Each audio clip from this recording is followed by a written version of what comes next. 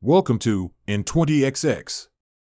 This series takes the listener, year by year, into the future. From 2040 to 2195. If you like emerging tech, ecotech, futurism, permaculture, apocalyptic survival scenarios, and disruptive science, sit back and enjoy short stories that showcase my research into how the future may play out.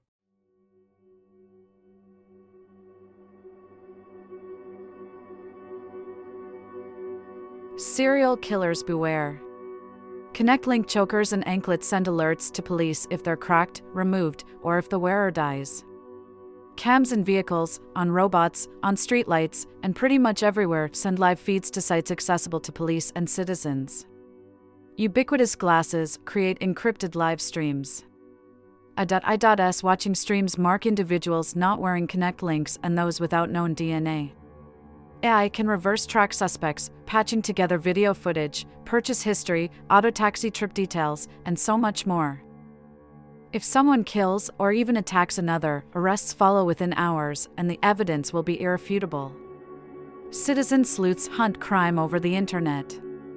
Drug dealers, human traffickers, online bullies, hate groups, and grifters wake up to arrests when they thought no one was watching. But faked videos, audio, and text of made-up crimes lead to more individuals live streaming themselves to gather foolproof alibi material. If someone knows you carry a personal archiver with you, they're less likely to falsely accuse you. The surveillance arms race is on. The number of crimes decreases, but some places are safer than others. No surprise, crime fighting works better in wealthier and denser areas. Some crimes are on the rise. A condition called pexin burnout occurs more often. People who've taken pexin for years and lived normal lives may feel that the medicine doesn't relieve their anguish like before and will up their dosage. Some go berserk, committing suicide or killing, usually those closest to them. More crimes are committed by remote-controlled robots of all types, from leased standalones able to handle weapons to cheap quadcopters with explosives taped to their undersides. Tessa, now 30 with gray intertwined with black in her curly hair, stands in the employee gate, a tunnel station where cars and light rail drop off and pick up employees. After midnight, most employees wait inside where wide garage doors remain rolled up. People cross the wide platform arriving or leaving. Everyone leaving wears uniforms, but hardly any of them wear similar uniforms. Tessa pulls her coat collars up against the cold. She feels tired but excited. Serena skips out onto the platform and gives Tessa a peck on the cheek. She says, "You didn't have to come get me." Tessa says, "I wanted to." They stroll to the auto taxi and climb in.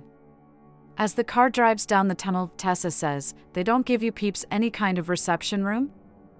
Serena sighs, "No." The stones set in her headband glitter with the sweeps of street lights. Sitting a head above Tessa, Serena's stage makeup seems like way too much. Her lipstick and wide strokes of eyeliner delineate her lips and eyes to the extreme. Tessa says, "I'm dying to find out." "What's it like?" The car leaves the tunnel onto uncovered streets. Serena removes the earrings and places them in a small pouch, saying, "I could only use the service corridors and I had to stay in the restaurant.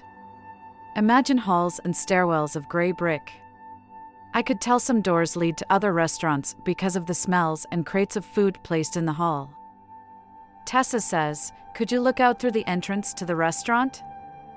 Serena says, "A little when people came and went, but I think they wanted to make it like a restaurant on a street. The door was small and the windows were colored glass." Tessa feels a warm glow as she says, "I'm sure they'll start posting what it's like to live in serendipity, eventually." Serena says, "They'll make a show about it, life in the neighborhood complex." Tessa says, "Any other belly dancers?" Serena shakes her head. "I was the only one." The next day, Serena makes them breakfast. Tessa lives on an entire, renovated floor in a century-old high-rise in old downtown Hartford. Serena without her makeup and layers of glittering jewelry looks earthy and punky, the Serena that Tessa first fell for. They eat and sip coffee.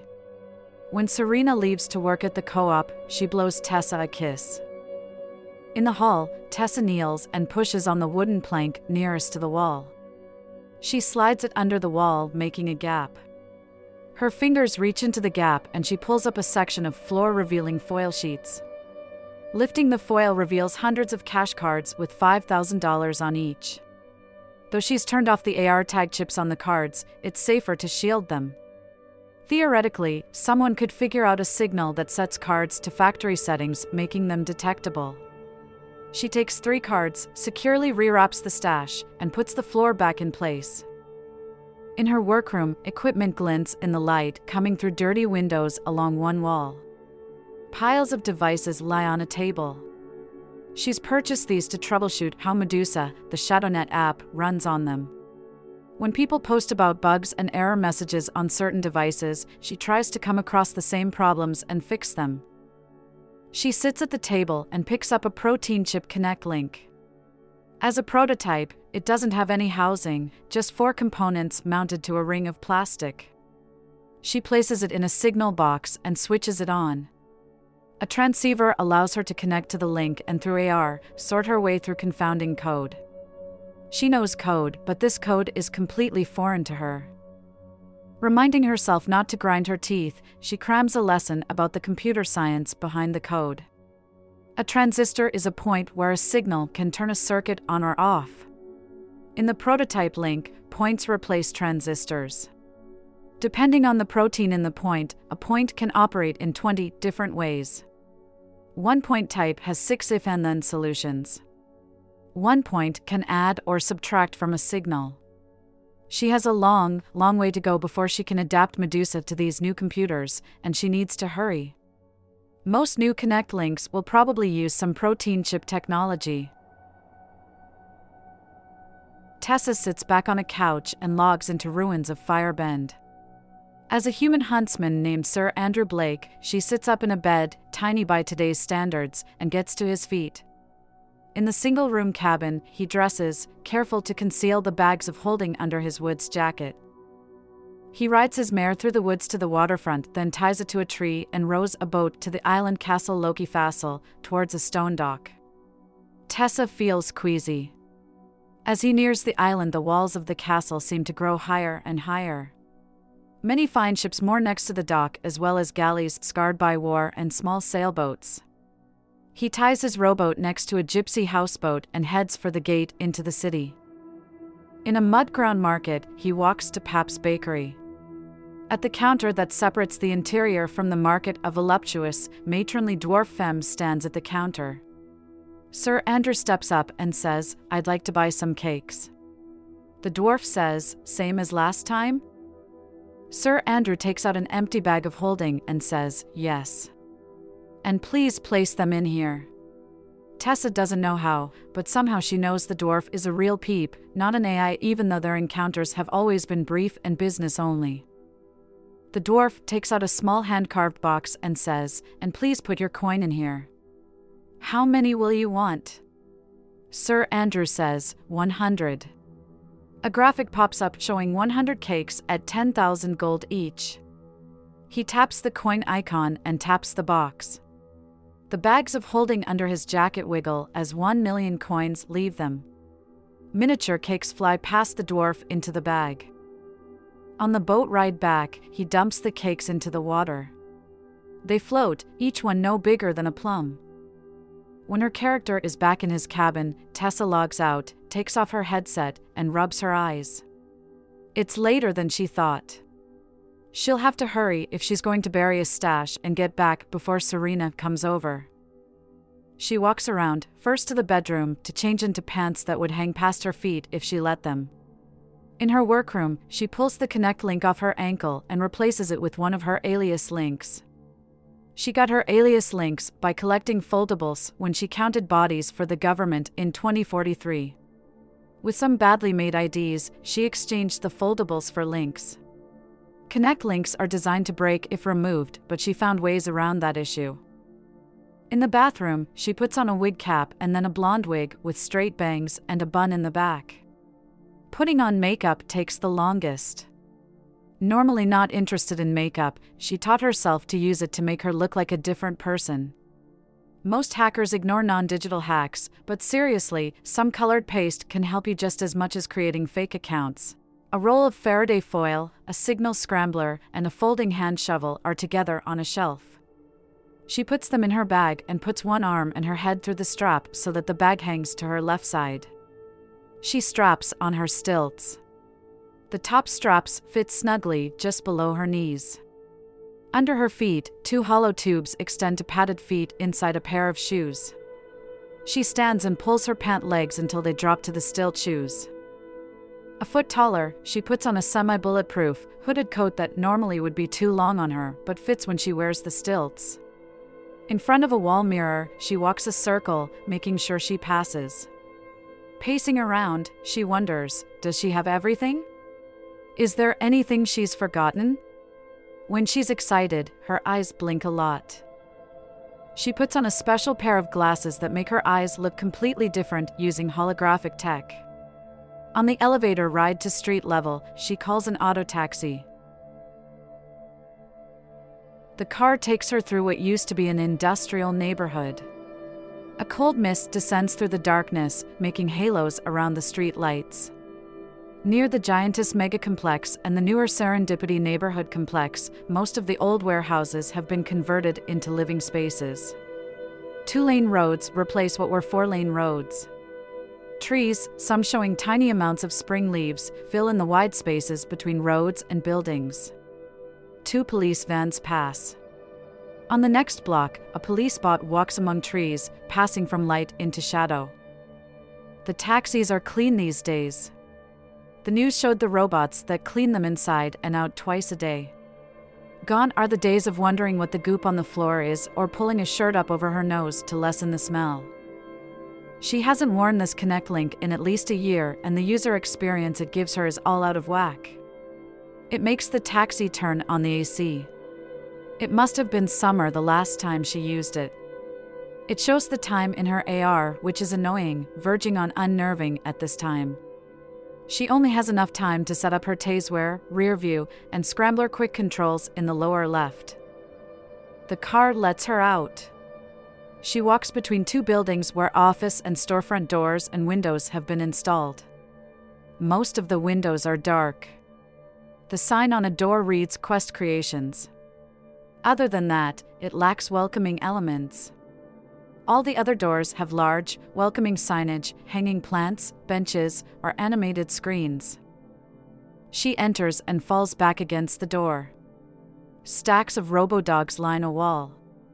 Hand over her chest, she takes a deep breath. Their legs are folded up against their sides, 4 in each stack. The room is otherwise empty. Regaining her balance, she places her hand on her mace. A door in the back opens and a small, old femme walks in briskly carrying a tray case. Her short gray hair is shaped like a helmet. Is she who controls the dwarf in the game? Does she detect that Tessa is short too? With a rusty voice, the femme says, "Sir Andrew?" Tessa says, on his behalf. The femme says, "Certainly." She opens up the case and holds it up to Tessa. They both look east when a cop car lets out a single blast of its siren outside.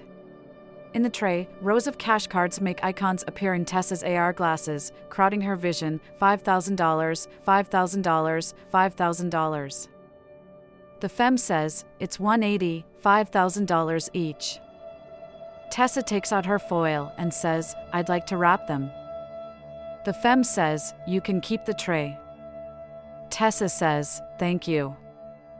The femme closes the case and hands it to Tessa. Tessa tears off a sheet of Faraday foil and wraps it around the case. The femme backs up, saying, "Be glad to do business with you again." Tessa takes the door handle. "For sure. Good night." She exits. Outside, 10 police stand alone surround her, pointing right arms at her. Even in the dim light, she can see the guns built into their arms. Her head rears back. Is this going to be the end for her? With a man's voice, one police bot says, "Hands up."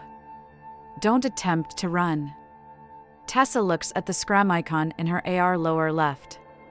She blinks. Her glasses fill with static. She pulls them off, loses her hold on them, and they drop to the ground. Inwardly she yells, "Oh no!" 5 copbots don't move. 3 shift back and forth, stuck in mid-movements. 2 walk toward her. She runs left, away from the road. Her scrambler will mess with any remote control, live streaming, and device pairing near her. Peep cops must be remotely controlling 8 of the bots, but 2 have her tagged for auto arrest and give chase. Pop! Pop! Her pant legs jerk fiercely as she runs. Most police shoot tranquilizer darts. With everyone wearing bullet-resistant clothing these days, the bots aim the darts at her extremities. She holds the tray in front of her so the cops can't aim at her arms. But they can catch her and cuff her. Her tasewear coat won't affect them. She hears what sounds like motorcycles colliding and looks back. 8 dog bots take down the 2 police standalones. Tessa, run. Fucking run. You need to be miles from here. She sprints between buildings and into an alley. 3 cop vans wait. 2 standalones walk away from her and 2 others walk toward her. She backs up. If there are any peeps physically present, they will be fighting with scrambled equipment. She hears a crash of metal on metal. It'd suck if her scrambler causes anyone harm. Kneeling behind a hedge, she switches her Connect link off.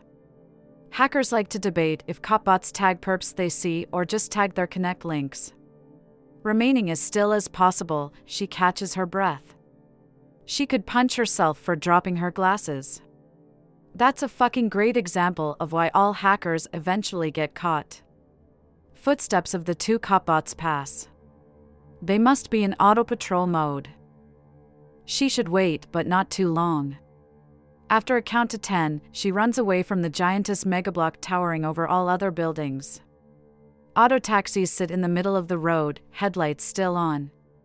Her scrambler has a wider range than she calculated for. Though there are countless surveillance cameras on the streets, most of them livestream.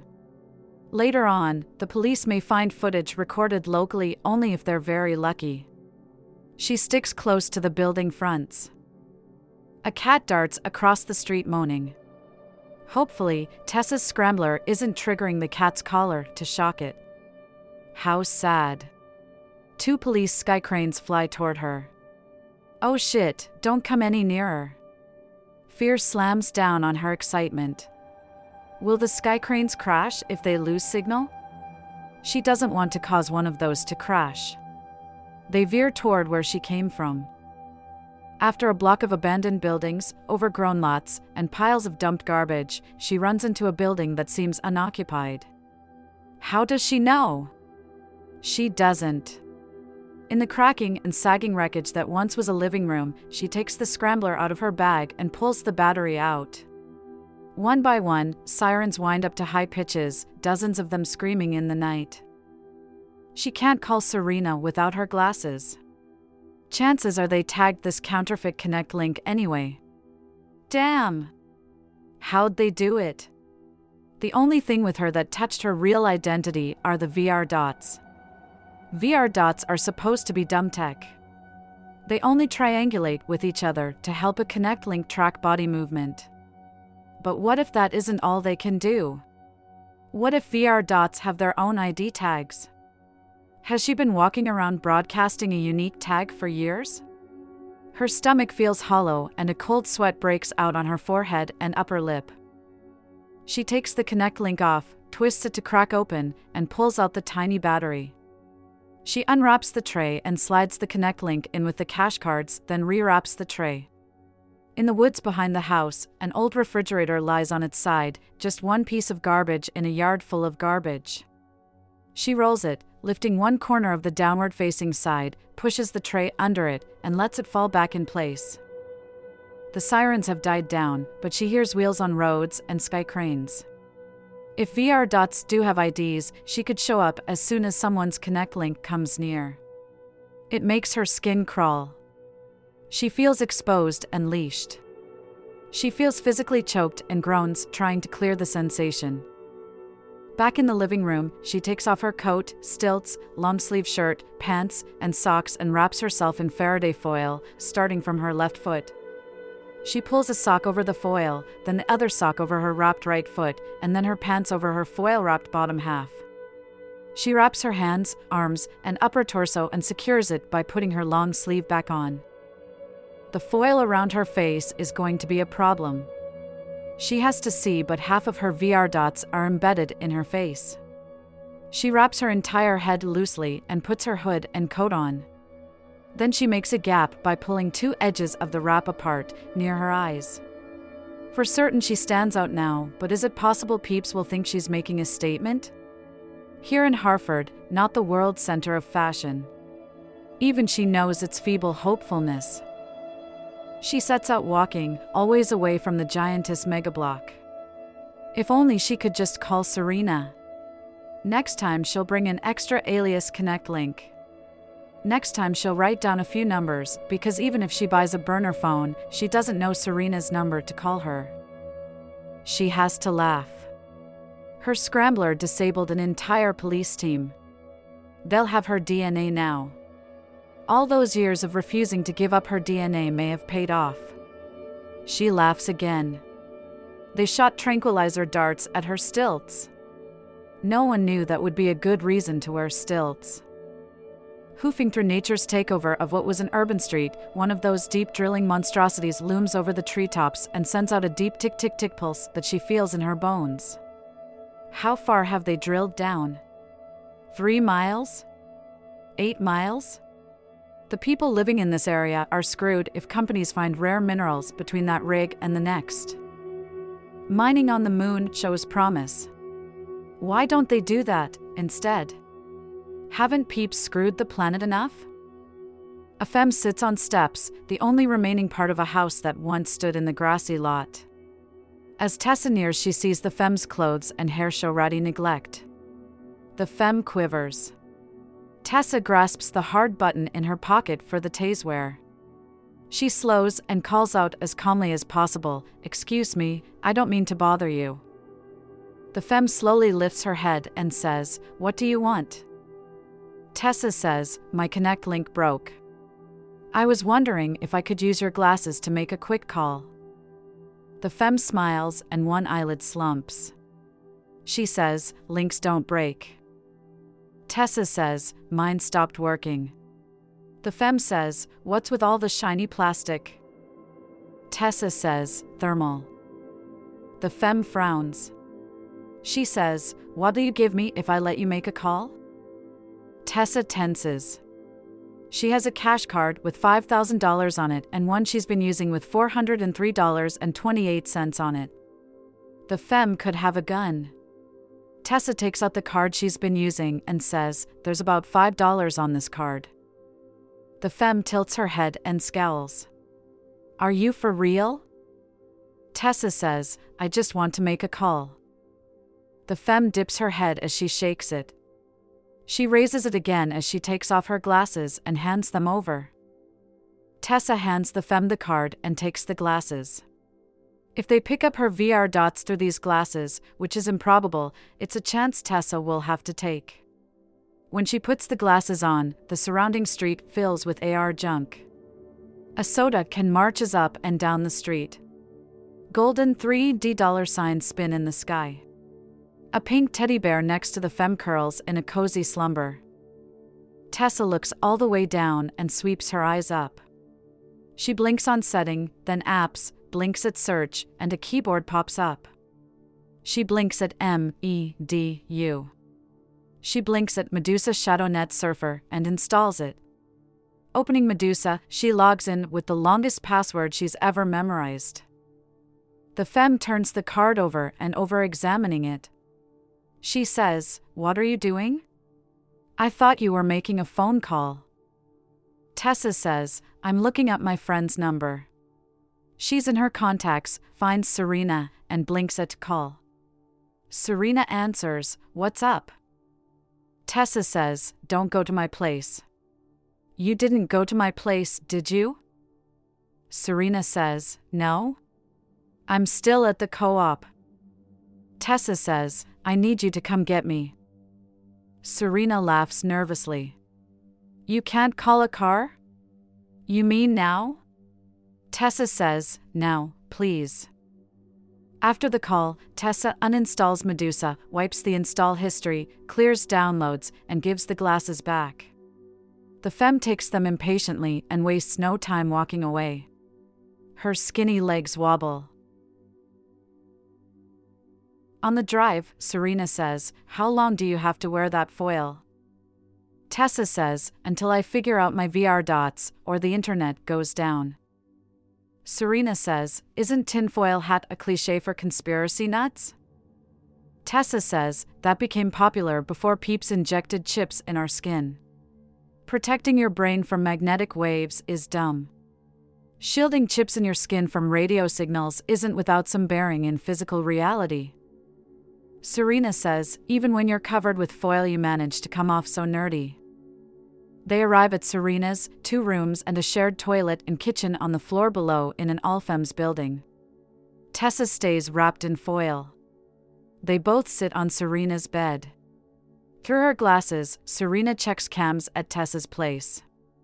She says, no one's been there. Everything looks okay. Tessa says, they could be waiting for me. Can I text someone? Serena says, sure, and hands Tessa her glasses. Tessa puts them on. They frost over. She sits like a silver mummy. She finds a contact and texts, hi Merch. Buzzsaw here. I need you to help a friend of mine out. She's in your area. Tessa stretches and twists her neck and arms, making the foil crackle. Merch answers, sure thing Buzz. What do they need? Tessa texts, can you pick her up? She can explain. The auto taxi rolls through a dirt alley and stops. The small femme covered all in foil under her jacket and pants jumps out of the car and jogs to Merch, who holds a door open. They walk up a steep flight of stairs together. Merch is 24, with a round face and squinty eyes. He leads her up a second, even narrower flight of stairs. He says, so, you've met Buzzsaw? Tessa says, I work for him. Acting caffeinated, he says, and you are? She says, call me June. He opens a door to a large dusty room cluttered with computer equipment and says, have you worked on Medusa? She says, not a lot. Buzz and I are more friends than associates. He says, oh, I see. There aren't any active VR dot sensors up here. I have a Faraday closet back there if you need to adjust your foil.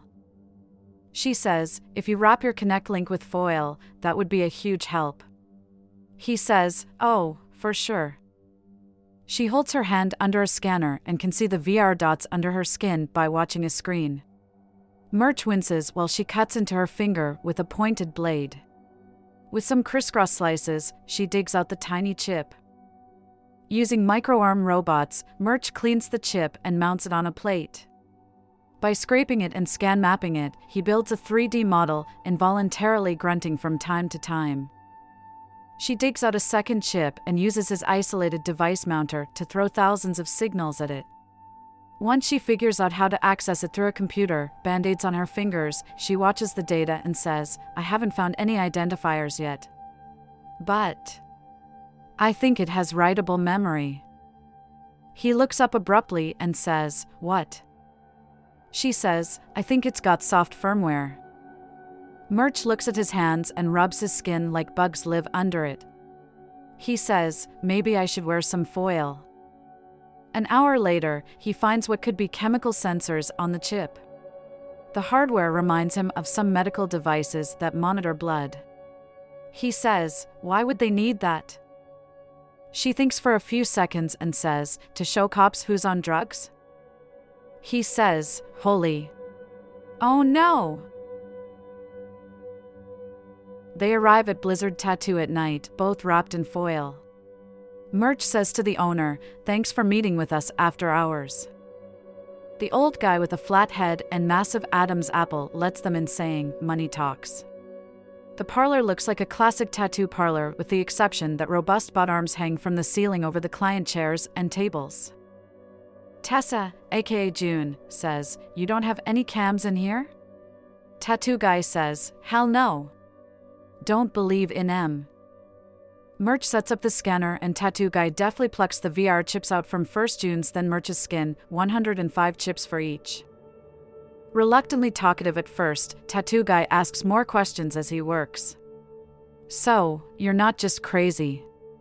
Why are you removing the chips?" A few minutes later he asks, "And you're sure police can know who you are no matter if you wear a face mask or not?" Halfway through working on Murch, he says, "Could I use your scanner to remove my VR dots? I'll give you a discount." When the car lets June out in front of Serena's, relieved not to have to wear foil anymore and suffering pin-size pains all over, June and Murch part ways for the night. Murch says, "You'll drop by tomorrow, June?" June nods with outward calm and says, "Yes, tomorrow."